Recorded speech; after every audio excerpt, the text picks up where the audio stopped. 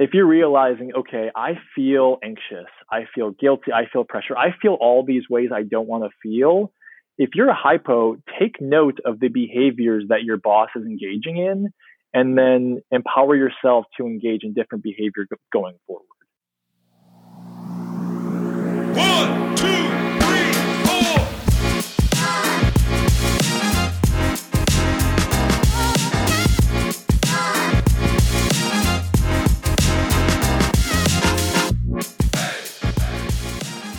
Welcome to the Emotional Intelligence Podcast, a podcast where we explore the intersection of emotional intelligence and leadership. And whether you're a seasoned executive or just starting out in your leadership journey, we're going to share practical tips, inspiring stories, and expert insights to help you develop your emotional intelligence and achieve your goals. So sit back, relax, and get ready to take your leadership skills to the next level. I'm Ismail. And I'm Samir. Hello, everyone. Joining us on today's episode is a very special guest, Jordan Tivers. Jordan is a licensed clinical social worker, certified group psychotherapist, and is the founder of Tivers Psychology Solutions, a private psychotherapy and consulting practice based in Chicago, Illinois. He's an individual and group psychotherapist with over 10 years of experience treating a variety of mental health conditions. He's also a leadership and performance coach to founders, managers, high potential employees, and athletes. Jordan also facilitates mastermind groups to meet the needs of high-achieving professionals in search of accountability, support, and leadership training. The groups he facilitates are unique in comparison to other mastermind groups due to the highly experiential and educational nature of them. His mastermind groups specifically help individuals cultivate dynamic, emotional, and social intelligence skills. Jordan's work is informed by a variety of psychological theories, developmental, interpersonal, mindfulness-based positive psychology, and more. In each of Jordan's roles, he has found that helping individuals strengthen their emotional intelligence skills has been paramount to their success. All right, so we are here today on the Emotional Intelligence Podcast with a very special guest, Jordan Tivers, who is the founder of Tivers Psychology Solutions, which is a private firm here based out of Chicago, Illinois, where Ismail and I are based. And we are very excited to have Jordan on. He's an individual and group psychotherapist with over 10 years of experience, and want to give him the floor. Jordan, how you doing? I'm doing well. How are you guys doing? It's great to be here.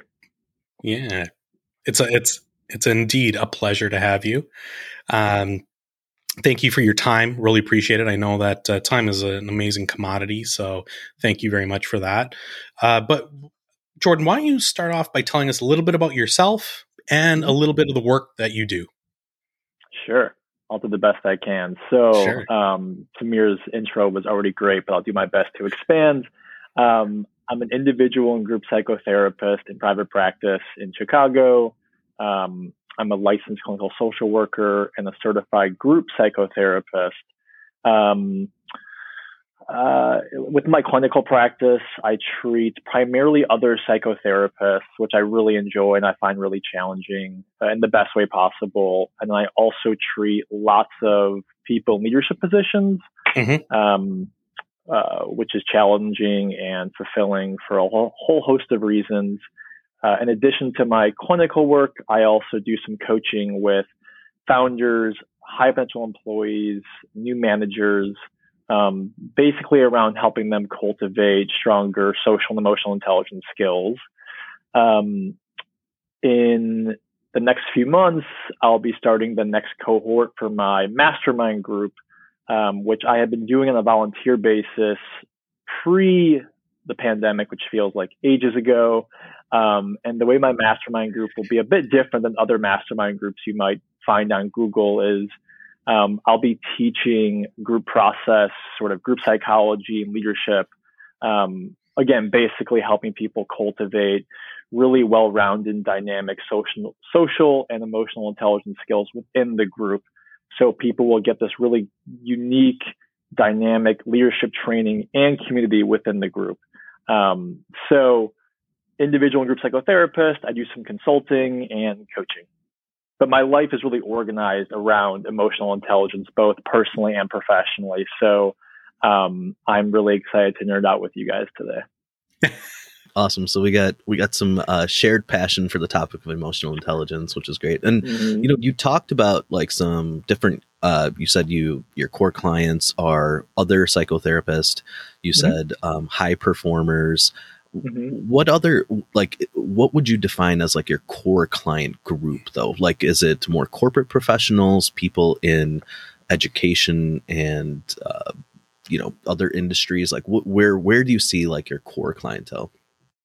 Yeah, great question. So for the sake of this conversation, I'll use the word patients to refer to my clinical practice, and I'll use clients to refer to my coaching and consulting work. Does that sound good to you guys? That sounds perfect. That'll be a lot easier for us too. Cool. So for my psychotherapy practice, I would say a majority of my patients are other psychotherapists. And that can be early stage clinicians who are new to the field. It could be a group practice owner who manages 8 clinicians themselves and sees, 20, 30 patients themselves. I see a fair amount of other individuals working in healthcare in my clinical practice. And then really people who just want to have stronger relationships with others. Typically, they come to me and say a few things. They say, I've done typical Freudian analysis, and that's it takes too long to feel and notice tangible results. Or they say, I've done cognitive behavioral therapy, which is really useful for symptom reduction, but I sort of feel like there's still gaps in terms of having more fulfilling relationships.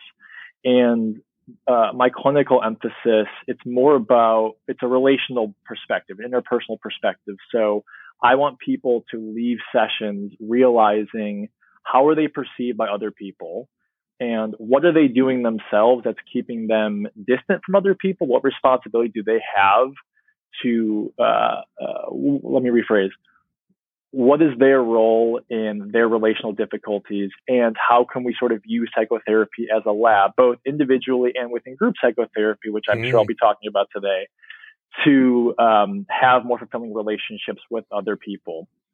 For my coaching and consulting work, working with startup founders, high potential employees, consultants, a fair amount of people in tech, and this can be individuals who are engineers and now they've been elevated to a management position and they feel like they want some support in their leadership development. And so my approach, both consulting, coaching, and clinically, we're doing lots of focus on the immediacy. So what's happening between me and you in this moment, and how is what's happening right now similar to what happens within you internally, so intrapersonally, and then interpersonally with others in your other relationships. So again, I want that person to leave that session, that appointment saying, okay, I get that when I intellectualize as a boss, my team is probably checking out right now because Jordan let me know that when I intellectualize in the moment, he feels far away from me. He feels distant. He's not really knowing me.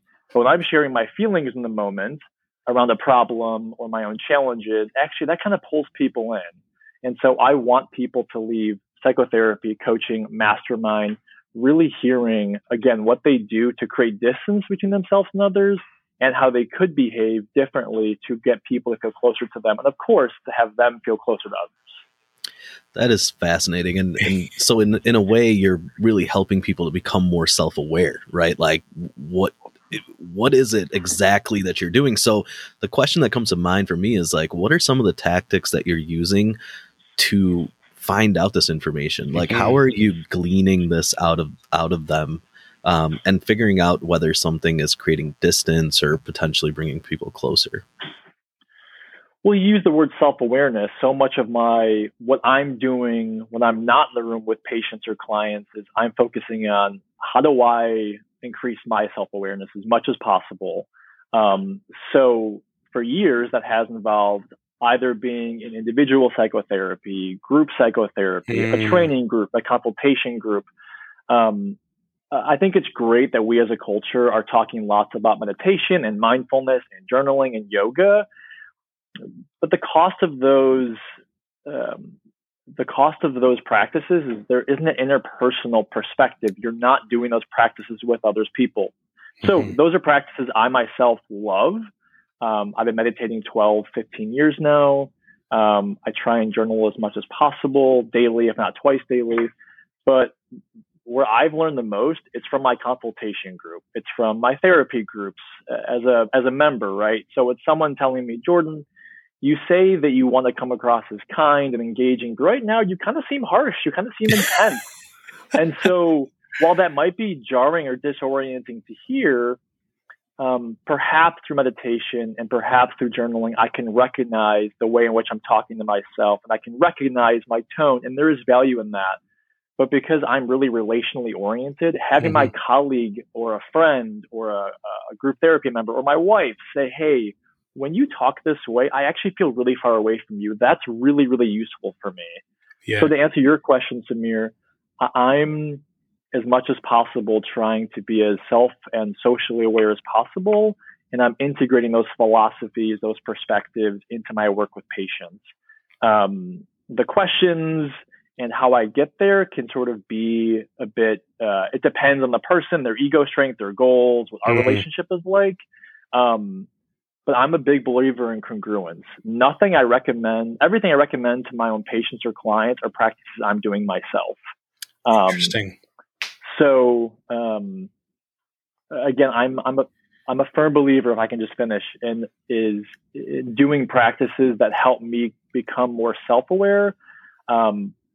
But those practices matter most when I'm also integrating other people into my life, because when you're in a leadership position, you're going to be managing other people, and you want as much as possible for people to feel safe with you, to feel connected, to feel empowered. And it's so important to learn as a leader. Am I helping the people in my life feel that way as well? You know, I feel like that is almost the story of the genesis of our podcast, in the sense of how Samir and I, we would talk to each other. We were almost each other's therapists, so to speak. And, you know, I really appreciate and cherish Samir's feedback that he has for me, because it's really, it's very genuine, which I can appreciate, and I can learn a lot from it. And I mean, it's not to say that I'm going to take it all in and do exactly what he says, but it really gives me perspective. And I appreciate that. Like when I hear you talk about getting feedback or hearing what others have to say about a certain situation that you're in, it really reminds me back when we started this whole thing. Yeah. One of the topics that we had in the past was about feedback, and I'm just curious. Some people, like as Samir was mentioning, you are appreciative, you're open to the feedback, but some people aren't necessarily. Do you run into, we'll say, clients or patients who need that feedback and information, but just don't know how to take that feedback?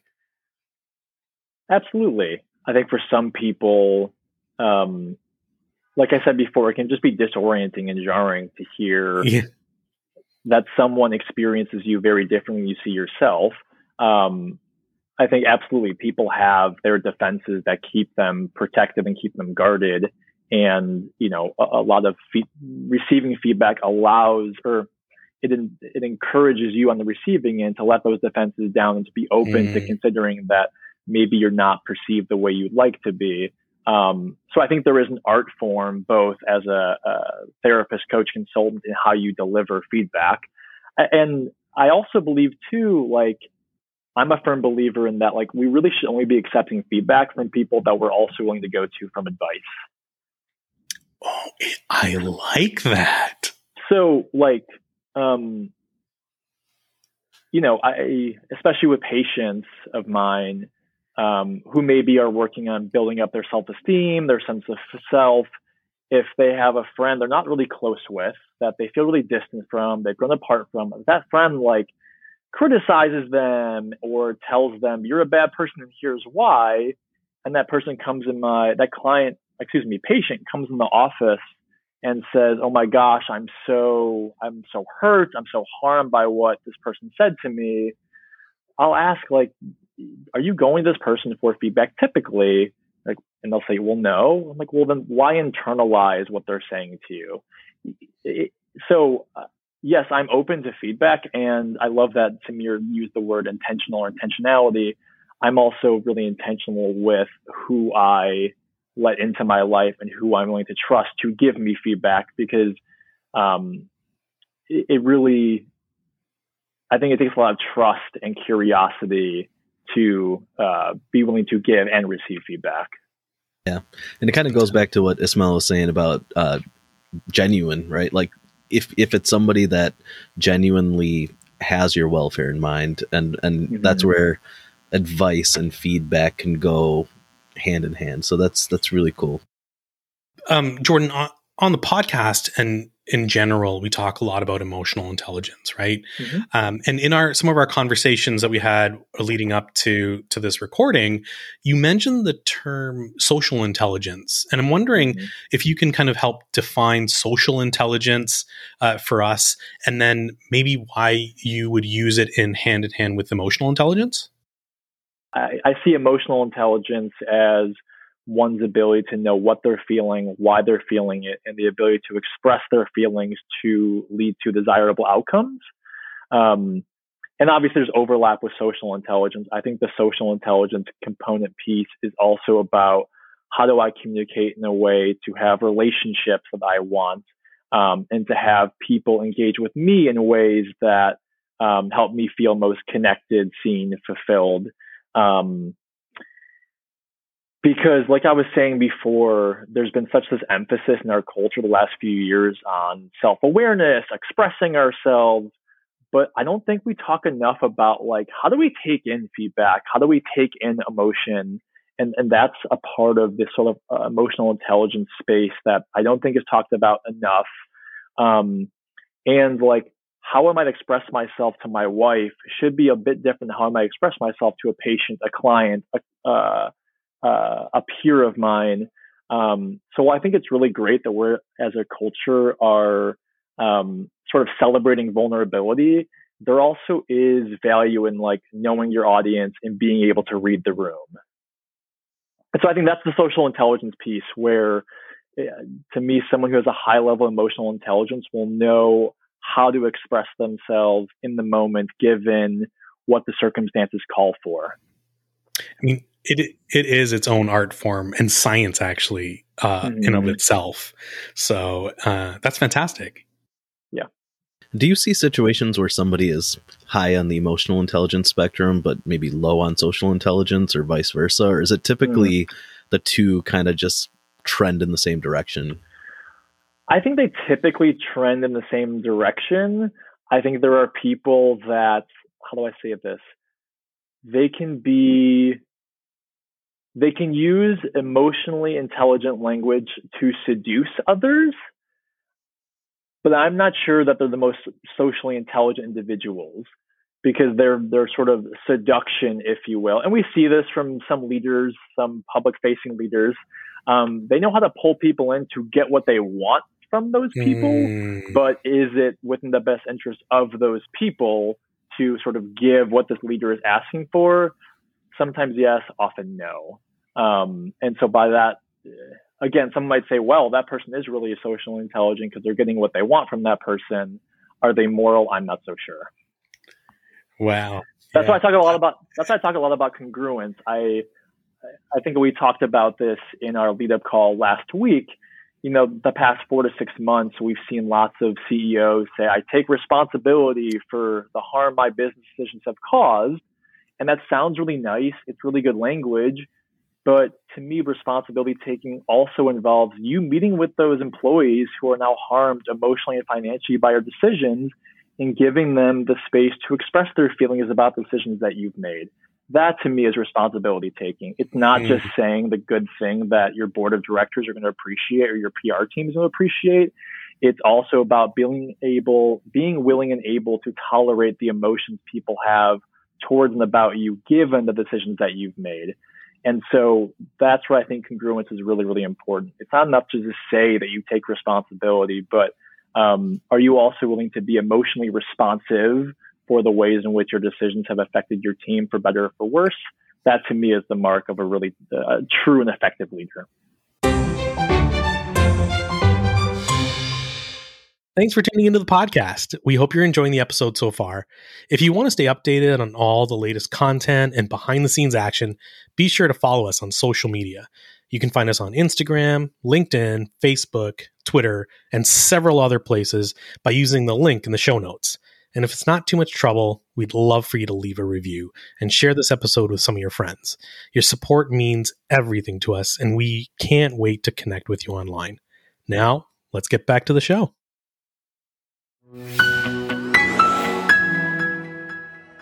So that kind of segues a little bit here, where we talked about seduction. I know Ismail and I in the past on the podcast have kind of used the word manipulation. And so when you're dealing with high performing individuals, right? And obviously these high performing individuals, they have like a deep desire to grow. They have a deep desire to please, but they may have managers or bosses or leaders that they're struggling with, right? And for a variety of different reasons. And I think part of your coaching practice is coaching on managing up, right? And we'd love to hear about some of those strategies and what you can advise to our high performing people that are listening in, dealing with potentially a boss who is low in emotional intelligence, low in social intelligence, and potentially just a bad leader.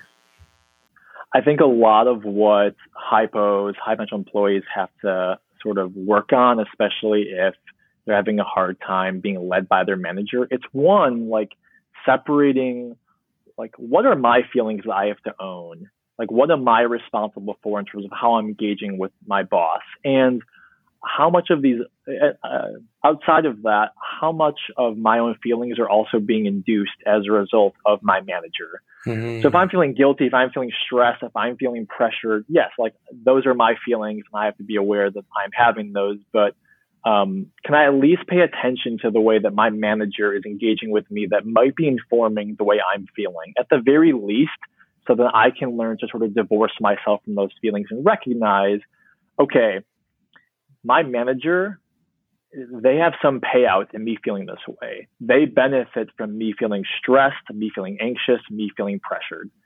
That's one thing. I think it's really, really useful to me, the most emotionally intelligent people, when they're dealing with someone who's not really emotionally intelligent, they have the capacity when they're interacting with that person to both take care of themselves while also stroking the ego of that person. So this can look like someone saying to their boss, John,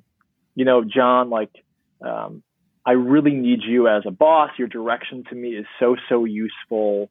I'm so grateful for all the guidance that you've given me. That hypo probably is recognized, whether it's with coaching, therapy, or someone else, that John, their boss, wants to hear how important that they are. John wants to hear that they are needed, they're important, that they're smart. And can this high potential employee feel okay stroking the ego of their boss and also take care of themselves in the moment? I don't want anyone to say that if it makes them feel gross, if it makes them feel like they are acting incongruently with their own values. But if saying that helps sort of manage the relationship and it doesn't make them have to compromise their own values or work differently or harder than they want to, I think sometimes you have to learn how to do that. I also think it's really useful to view your manager's dysfunctional behaviors as a gift. What a great way to learn how not to be. If you're realizing, okay, I feel anxious, I feel guilty, I feel pressure, I feel all these ways I don't want to feel. If you're a hypo, take note of the behaviors that your boss is engaging in, and then empower yourself to engage in different behavior going forward. It can just be so easy to like focus on how resentful you are and angry you are. But if you can't have that growth mindset, which I'm sure you guys have talked about in here, can you frame those behaviors as a gift for learning about the sort of boss that you want to be? I think this is what I was going back to before. Like, if you're only journaling or you're only meditating, you're probably going to become aware of, like, again, those painful feelings you have in relation to that boss that's not managing you. So having a team, a mastermind group, a coach, a therapist who can help you sort of tease out your feelings, that can just be so, so useful. So you're getting feedback and you're getting support from other people. You're doing a great job. Your boss, this is how they act with probably everyone. It's not just you. So at the very least, you can sort of depersonalize yourself from all those icky feelings that you might be having. Yeah. And I think reflecting on my own leadership journey, and you said it well, like you learn just as much from a good leader how to lead and also from bad leaders that you've worked for, right? Like I think a lot of my own leadership style has been more on the side of like, I don't want to do this because I know how this made me feel when my boss did this to me, right? And so no, that's really great. And I just appreciate that so much, that that's something that you're helping people with, because it is something that a lot of high potential employees or high performing employees struggle with. It's that emotional baggage that comes with having a tough manager. It's like you want to please them, you want to do well, Totally. but you also need to be able to manage the emotional baggage that comes along with it. So I think of it as like almost like being a kid again. You have to sort of actualize into adulthood. There are things from childhood that you want to hold on to. They worked with you and your family system, and you want to maintain those rituals, values, norms, and you also have to individuate and say, you know what, some of this stuff did not work. I want to become my own person, so I'm going to integrate these values and make those my own. And I think it's no different as you want to level up in your career. I think it's really important to figure out what from this boss do I want to hold on to and what do I want to let go of and make mine. And the second thing I was going to say, it's connected, is it's not just enough to say, I don't want to be like this person, because if that's your mindset, you're then motivated by fear. You're saying, I don't want people to feel guilty in my presence, let's say. So then what can happen is you can feel really tight and really anxious because you're trying so hard to avoid a particular feeling. And so it's really important to adopt a proactive mindset. So you might say, I don't want people to feel anxious around me. Great. How do you want people to feel? I want people to feel safe. I want them to feel free. I want them to feel light. Okay, then we can organize our conversations clinically or with coaching to help you get there behaviorally. Again, it's someone might say, I don't want someone else to feel disempowered in my presence. Okay, great. Then how do you want them to feel? I want them to feel empowered and seen. Okay, well then what sort of mindset do you have to adopt and what sort of behaviors do you have to engage in to create those circumstances?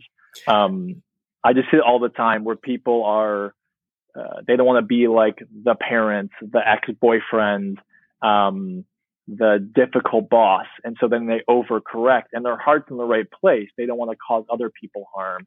But if you want to do that, you also have to adopt a proactive mindset and say, well, here's how I do want people to feel in my presence. And something I'm always asking patients or clients is like, when you think about how you want to show up with other people, like think of yourself 1, 5, 10 years on the line. How do you want that person to say they felt in your presence? Yeah, I like that. That's great. It's interesting. You can go the other way with it, right? Like if you asking that next question, if you were to ask me that question, like, okay, how do you want people to feel? I want people to feel safe. I want them to feel, I want them to feel open, but I also want them to feel motivated and I want them to feel accountable. And so like it is a spectrum of emotion there. And it's not just, I want them to feel light. I also want them to do the work for me, you know? And so we can talk about how to make that happen. And that's where I really think, you know, having that coach, someone like yourself would be so valuable to so many leaders. I think where lots of leaders get tripped up is they maybe listen to a podcast, read a book, and they decide, okay, well, here are the rules for leadership. And then like they become sort of rigid in their approach. But what Lauren might need, it could be very different than what Mike needs or Sally needs or Mike needs. And again, to me, the marker of a really effective leader, it's someone who's really able to individualize their approach with the people that they're managing.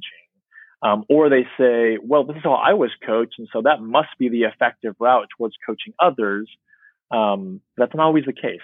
So, I mean, there are two things. One was when you were talking about, focusing on, say, I don't want people to feel guilty versus how I want them to feel. One of the thoughts that came to my mind was, anytime you're learning some sort of new skill or sport that requires coordination, like for instance, we'll just say driving, it's like, look where you want to go. versus not where you don't want to go. It's like, I don't want to hit that tree. I don't want to hit that tree. And like your body just kind of naturally goes. There's small incremental changes that go, or when you're skiing, it's like, hey, you point, if you look where you want to go, you're going to go that way. And I feel like the mind works that same way in terms of just how you make people feel. The way that you present yourself really comes down to these small little changes, but have huge impacts on people around you in the environment. The other thing I wanted to ask you, if we change gears just a little bit, you had talked about there's individual therapy, but then there's group, right? And you talked about relational therapy, and you have this mastermind, for instance, right? So what is it about group? And you did touch on this a little bit earlier, but what are the various reasons and benefits of, say, group or a group of people versus individual? And one more follow up to that: what does a group dynamic or group therapy session even look like? I think that would be helpful for our listeners. Great question. So I'll try and answer the primary questions, and feel free to interject if you want me to expand on something. Sure. So for my therapy groups, most people are reaching out to me and they're saying they feel really lonely. They feel misunderstood by other people. Perhaps they have an addiction and they want support. Perhaps they see themselves one way, but they're hearing from other people that they're not always experienced that way. And so part of the benefits of group is you realize people feel pretty similarly to each other. So it's nice to feel less alone. You get to sort of practice social skills. So let's say someone typically can be really compliant, right? They just are a people pleaser. In group, you get to practice saying no. You get to practice asserting yourself. You get to practice showing up differently that could benefit you both personally and professionally. And you also get, it's almost like a lab. So you get to just really practice different ways of connecting with other people, and also just hearing other people's perspectives around how they think, how they feel, how they cope with their own difficulties. It's just really, really powerful to feel a part of a community. And especially for people who come from families or groups of friends where there's lots of secrets and not much is talked about. In group, you get to ask the questions that perhaps you've always wanted to know about yourself or other people. I think about... Can you give us a quick example of that, like a type of question you might ask? Well, actually, I'll use us three as an example of like how the power of being in a group that meets continuously, right?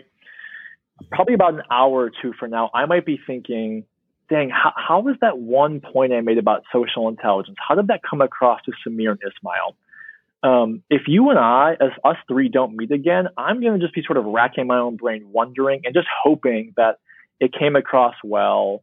And I'll hear the podcast and however knows how long, and I'll have an idea about how I sounded. But how amazing would it be if we all met next week and I said, hey, Ismail, Samir, how did I come across in that point? If, because I've been racking my brain, I felt really silly. I felt like I was sort of tangential. If Samir says, actually, Jordan, you were really coherent, you were really concise. I really appreciate the way you articulate your thoughts on that. That's so grounding for me. And because I trust Samir, I'm going to be thinking the next time I may be anxious about the way I showed up in a meeting with a client, perhaps I've internalized Samir's voice. I'm going to be saying, you know what? My mind's not going to run as wild because I've checked in with Samir. I've checked in with other people about this. I've got enough reassurance and not to doubt myself. Or maybe I feel really confident about something I expressed and we meet next week and Ismail says, Jordan, something you said was really off-putting to me and I want us to talk about it. Oh my gosh, that might be so great to hear because it's likely that if I felt confident in here expressing something, it's likely I'm maybe feeling pretty confident clinically or in my practice, but Ismail has pointed out a blind spot that would be so useful for me to hear. In group therapy, it's no different. Someone might be talking about something really, really personal, and they might have left group feeling so shame-ridden or so embarrassed. And if they hear from one or more group members, oh my gosh, the way you express yourself made me feel so close to you. It made me think so differently about myself, my family, then that person realizes, oh my gosh, this way I shared not only it brought me closer to people and got me more connection, but I gave people a gift by sharing in this way. How that can look in mastermind is, I'm thinking about someone I met recently. He wants to join my newest cohort, which starts in January. And he's told me he has a really hard time having his team open up to him about their struggles or their challenges, not only personally, but just on product, right? And with me, his language was like really abrupt, kind of critical, kind of harsh. He wasn't being mean towards me, but there was just certain words where he sounded like rigid. He sounded kind of intense. And my guess is if I'm feeling this way, his team's feeling this way, and the mastermind group is going to feel this way. So he's probably going to come into group. He's going to talk about his successes, what's going well. And over time, he's probably going to hear from a group member. I'll make up a name. Mike, you're clearly really talented, and it makes sense that you've moved up the way that you have. But certain words that you use, they kind of make me feel like anxious. They kind of make me feel like I have to be so on in your presence. Because Mike is a pretty growth-oriented person, open to feedback based on my interactions with him, I think he's going to realize, oh, maybe this is why my team is having a hard time being open with me, because I use words that can be really harsh and make people feel like I'm asking maybe too much of them. So whether it's a psychotherapy group or a mastermind group, just hearing how other people experience you can be such a gift. Of course, in a psychotherapy group, there's a specific sort of mental health diagnosis that a person's wanting to work through. My perspective is that, if they can have more fulfilling relationships, their diagnosis can look different. It can be alleviated to a really substantial degree. And just like in the mastermind group, if this person is struggling with leadership, they're probably going to find out why that is within the group, because there's so much feedback that's happening each group meeting. Does that answer you guys' questions? Absolutely. I feel more than enough. No, that's great. No, Okay. That's amazing. I'm like just imagining the benefits of that. Yeah. And it seems like something I wish I did 10 years ago. That doesn't mean I shouldn't do it now. How long does one cohort stay together? How many sessions? Yep. What does that typically look like? So for my therapy groups, my longest group was running for 6 years, but then one of them we stopped during the pandemic. It was just really tough for us to transition from in-person to Zoom, and the group had reached its endpoint. But I have a group that's now been meeting for 3 years every week. The mastermind group, people will be in 6-month cohorts. Okay. Yeah.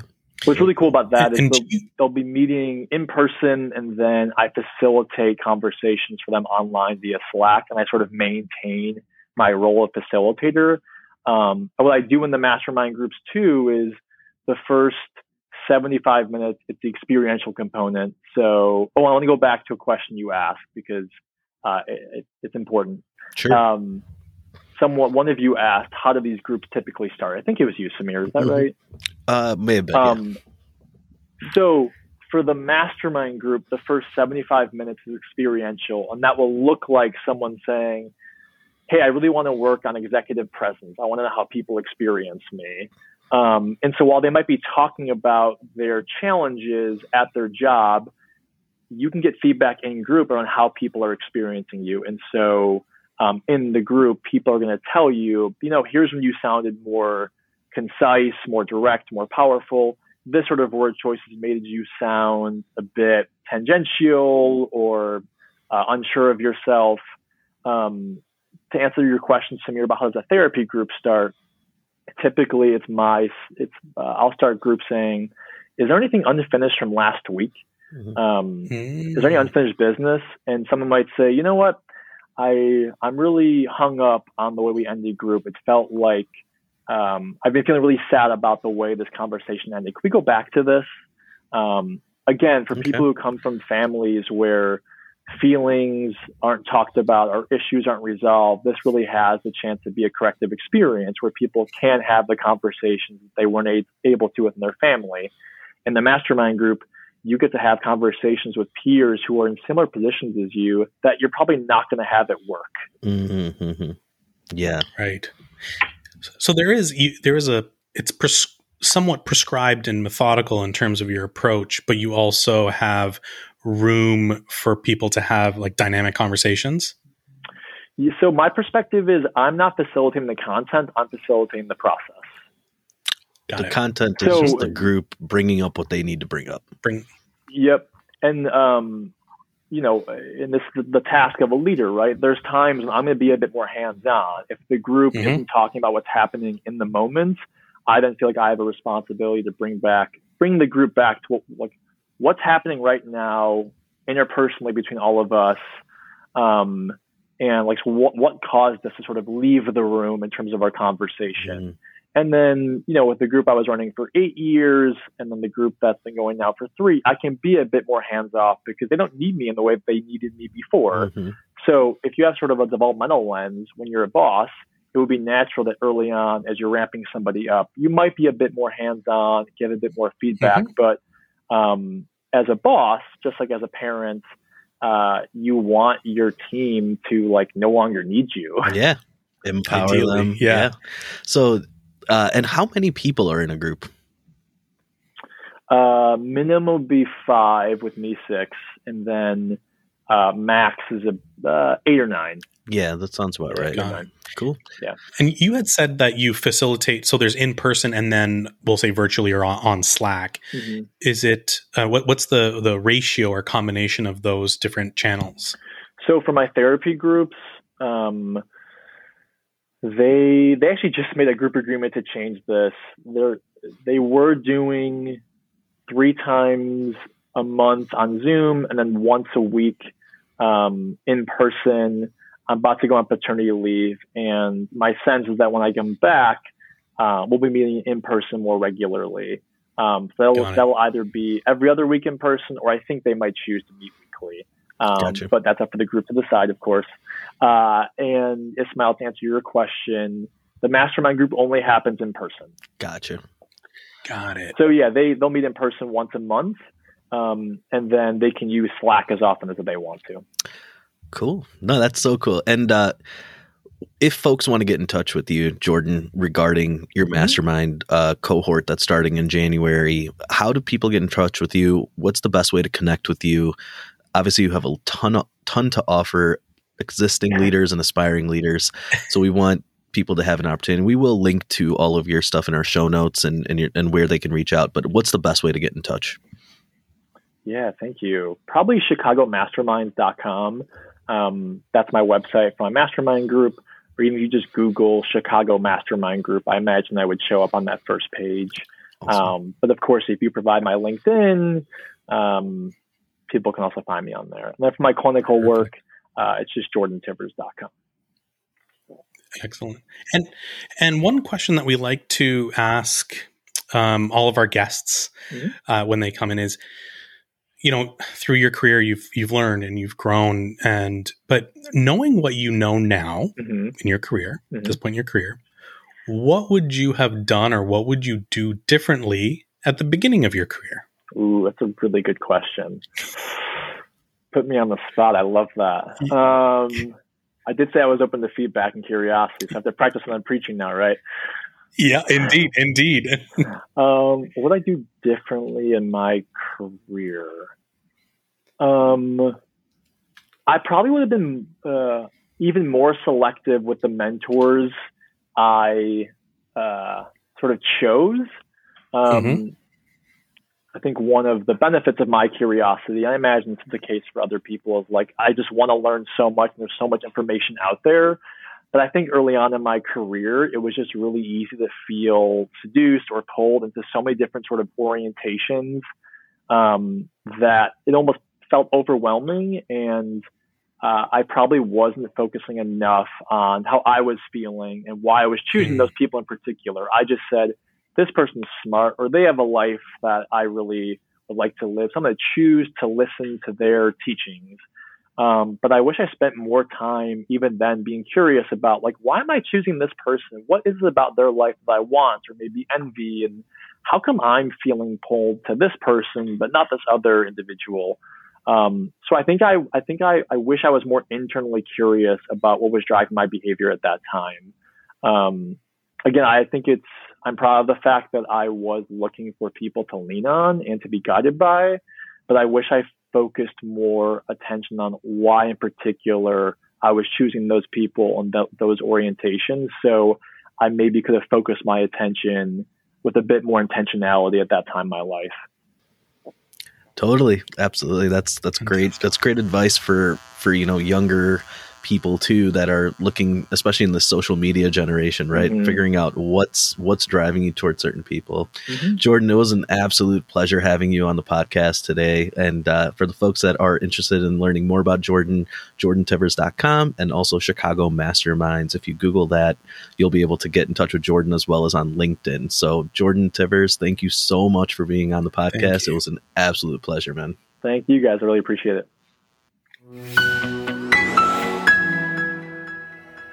Thanks for tuning in to today's episode of the Emotional Intelligence Podcast. We hope you found it informative and enjoyable. Don't forget to subscribe to our podcast on your favorite podcast platform so you never miss an episode.